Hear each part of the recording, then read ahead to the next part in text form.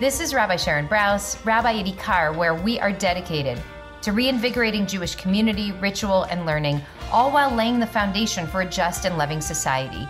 You're listening to Ikar's sermons and talks, just the good stuff. We hope you'll enjoy. Thank you for your support.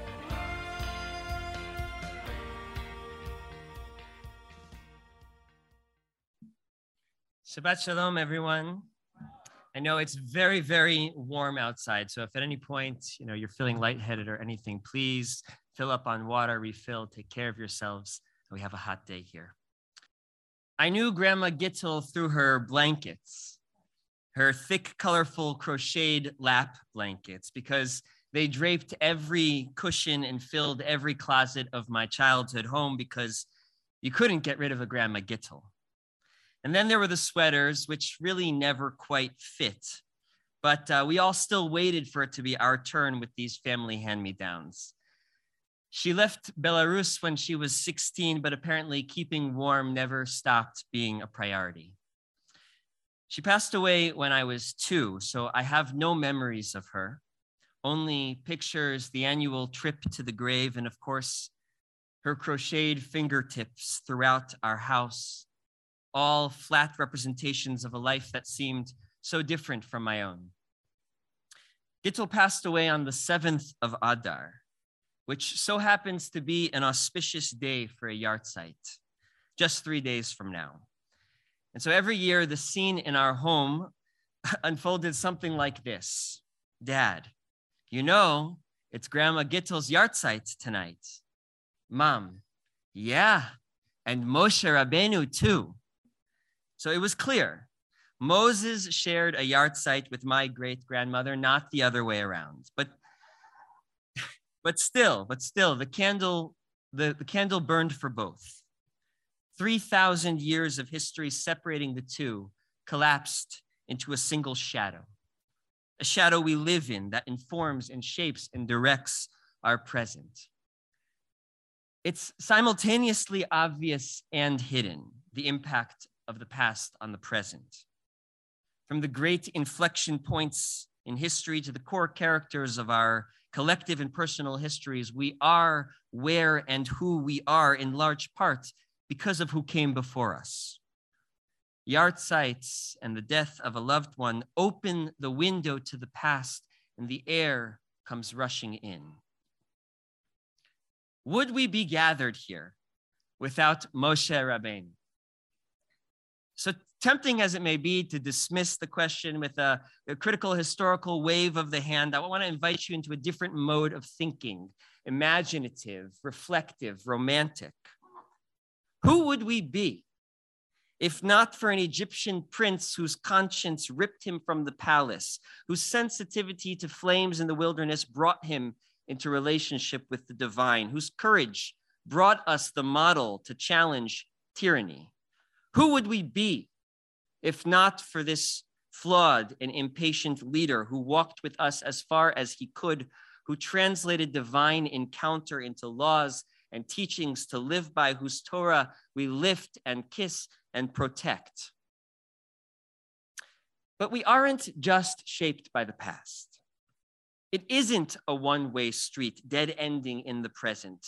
We continue to be in active relationship with our loved ones, even after they die. And I know it's not easy. Often it's painful. And the gap between the living and deceased may feel impossibly wide. And yet, working to maintain the connection is what our tradition asks of us. When we say Zichronam Livracha, may their memories endure as a blessing, we carry a responsibility to be stewards of that blessing. Caring for the deceased means advancing their core values, their life work and dreams. It means asking, what did they care about and how can I keep that love reverberating in the world? It means wondering, what would mom say when we're lost, and then listening for her voice. And that's true of our relationship with Moshe Rabbeinu or Grandma Gittel or any of our loved ones. There's this incredible teaching in the Talmud, which imagines Moshe observing the Holy One, attaching crowns to the letters of the Torah, scribal flourishes that in Moshe's understanding, they seem superfluous. Why are you delaying the giving of the Torah for these flourishes? And God responds that generations from now, a sage by the name of Akiva ben Yosef would come along and derive mounds and mounds of new teachings from these crowns. So Moshe demands to meet him. And no later, Moshe is sitting in Rabbi Akiva's classroom, and he doesn't understand a word of what's being taught. Moshe, the greatest prophet in our tradition, lost in a discussion about Torah. But when the students asked Rabbi Akiva from where he derived a particular teaching, he responded, Halacha leMoshe miSinai. This law was given to Moshe at Mount Sinai. And Moshe was relieved. Why? Because he understood at that moment that his descendants were still in conversation with him, that they sought to understand what their great-great-great-grandfather had taught. They're advancing, evolving his life's work. And even if it's foreign in certain respects, the relationship has not been broken. And every Friday before sundown, Grandma Gittel and her husband Robert would empty the change from their pockets and place it in the tzedakah box, as my parents do, as my family does. In a way, Gittel is still giving through our hands. But it isn't only on us as individuals to care for our loved ones after they die. Community can and should play a crucial role, at times holding responsibilities that are too much for the recently bereaved to manage. We form a network of obligation to each other's deceased, collective stewardship of both the living and the dead. Jewish mourning rituals express this value so clearly and poignantly. At funerals, each of us place earth on the coffin. We create 2 rows for the mourners to walk through, a physical and symbolic way of saying, we're holding you. We show up for Shiva, to share and uplift memory, to feed and comfort, to create space for grief. And we honor the long journey of loss with daily re-entry into community to recite Mourner's Kaddish. We carry these responsibilities together. And within our community, this community, we've also formed a Chevra Kadisha, a society of holy friends who step in at one of the most painful and chaotic moments of loss, the time between death and burial. The Chevra Kadisha's work is traditionally referred to as Chesed Shel Emet, the truest form of loving kindness, love that cannot be repaid, love that expects nothing in return. And today is a fitting day to uplift the work of the Chevra Kadisha, because the 7th of Adar doesn't just belong to Gittel or Moshe. It's traditionally a day to acknowledge the sacred service of the Chevra Kadisha. Our tradition teaches that no humans were involved with Moshe's burial. God alone took care of this moment. But Moshe, of course, is the exception. The 7th of Adar stands out to remind us of this critical role these dedicated volunteers play in caring for the deceased, and by extension, the bereaved and the wider community.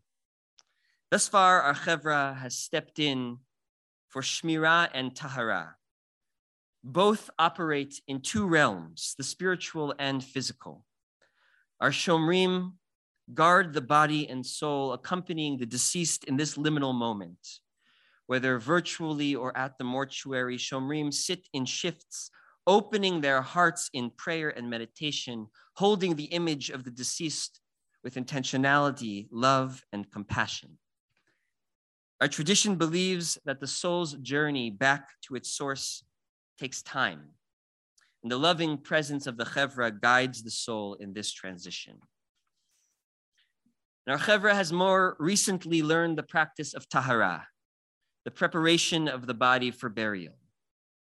This ritual centers around the washing and cleansing of the body of the deceased, the dressing the deceased in burial garments, and the placement of the body in the casket, all accompanied by sacred prayer. The defining value of this space is kvod hamet, maintaining the dignity of the deceased through modesty, through gentle touch and focus.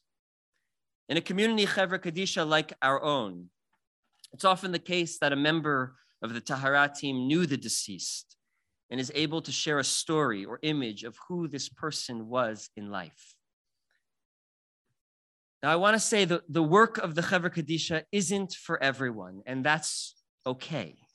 Right? As Addison beautifully taught us this morning, sacred space is built through a wide spectrum of gifts. And there are 80 people in this community who have already joined, which is a tremendous blessing and testament to the goodness of this community. And we're still learning, still growing. In the next month, please keep an eye out for further opportunities to learn more about our Chevra Kadisha. And we hope that you'll join this society of holy friends. There's much more to say about this Chevra than our time permits, but I want to close with one piece of liturgy from Tahara that I feel powerfully illustrates our belief that we continue to be in relationship with loved ones even after they depart. Tahara opens with these words recited by everyone in the room and directed to the deceased. We ask your forgiveness for any distress we may cause you during Tahara. We will do everything possible to ensure that you are treated with respect and that all the elements of Tahara are properly completed. Everything we're about to do is for the sake of your honor. And it's not only the dedication to service and humility of these words that are so profound.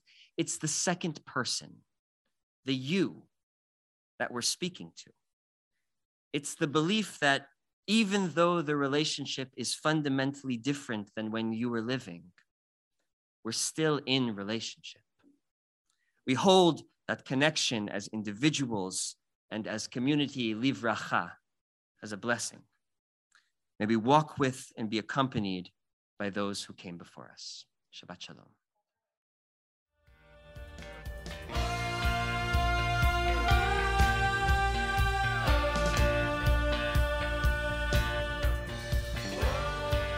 Hi, it's Rabbi Brous again. Thank you so much for listening. Want more content like this? I hope you'll subscribe. And please consider making a contribution to Ikar so we can continue to work toward the fulfillment of our mission, to reanimate Jewish life, to embody moral courage, to nurture the spirit, and to work to decipher what it means to be a human being in the world today. Visit our website at ikar.org. That's IKAR.org. And I hope to see you, maybe even in person, sometime soon.